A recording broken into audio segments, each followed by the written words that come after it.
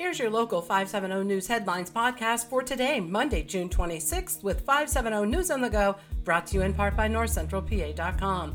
Isolated strong to severe thunderstorms with damaging winds and heavy rain possible today, a high in the mid-80s. A Turbeville man suffered critical injuries in a motorcycle accident Saturday. 65-year-old Michael Jacobs was traveling Route 192 when he hit a deer. He was airlifted to Geisinger.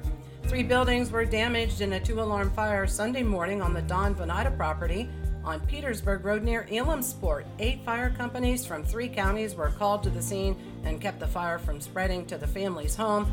The cause of the fire was ruled accidental, sparked by a malfunction with a wood burner in one of the outbuildings. The cause of a fire that damaged the dental practice of Dr. Scott Martin on West 3rd Street in Williamsport remains undetermined. The June 9th fire was discovered coming from a utility room in the back of the building.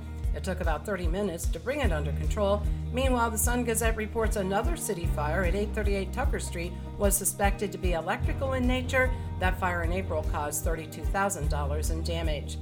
Penn Live reports $265,000 has been awarded in a wrongful death lawsuit in Williamsport. In 2019, 66-year-old John Yaros II was in his motorized wheelchair when he was hit at the intersection of West 4th and Williams Streets. The driver, 55-year-old Tyrone Dunn, dragged the man's wheelchair for about a half a block before stopping. Only traffic charges were filed against Dunn that included summary counts of careless driving. Jail time for a caregiver who poisoned a couple in her care. 41-year-old Tina Young of Montandon was sentenced up to 5 years in jail, but was made immediately eligible for parole. She thought she was going to be released after sentencing, but the judge ordered her to prison, according to the Daily Item. Young put rat poisoning in the rolled cigarettes of the elderly couple and stole money from their bank account. Lock Haven City Beach has been shut down. No swimming is allowed due to water quality, according to signs posted by the Department of Health in the city of Lock Haven.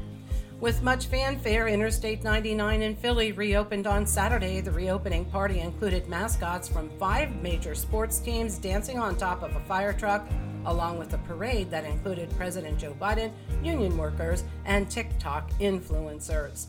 And there are now new options for purchasing hunting licenses.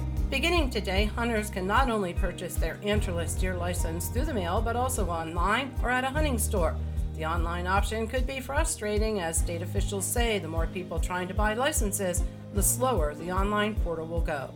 For the latest in news and events, head on over to NorthCentralPA.com. I'm Liz Brady, and you're up to date with 570 News on the Go.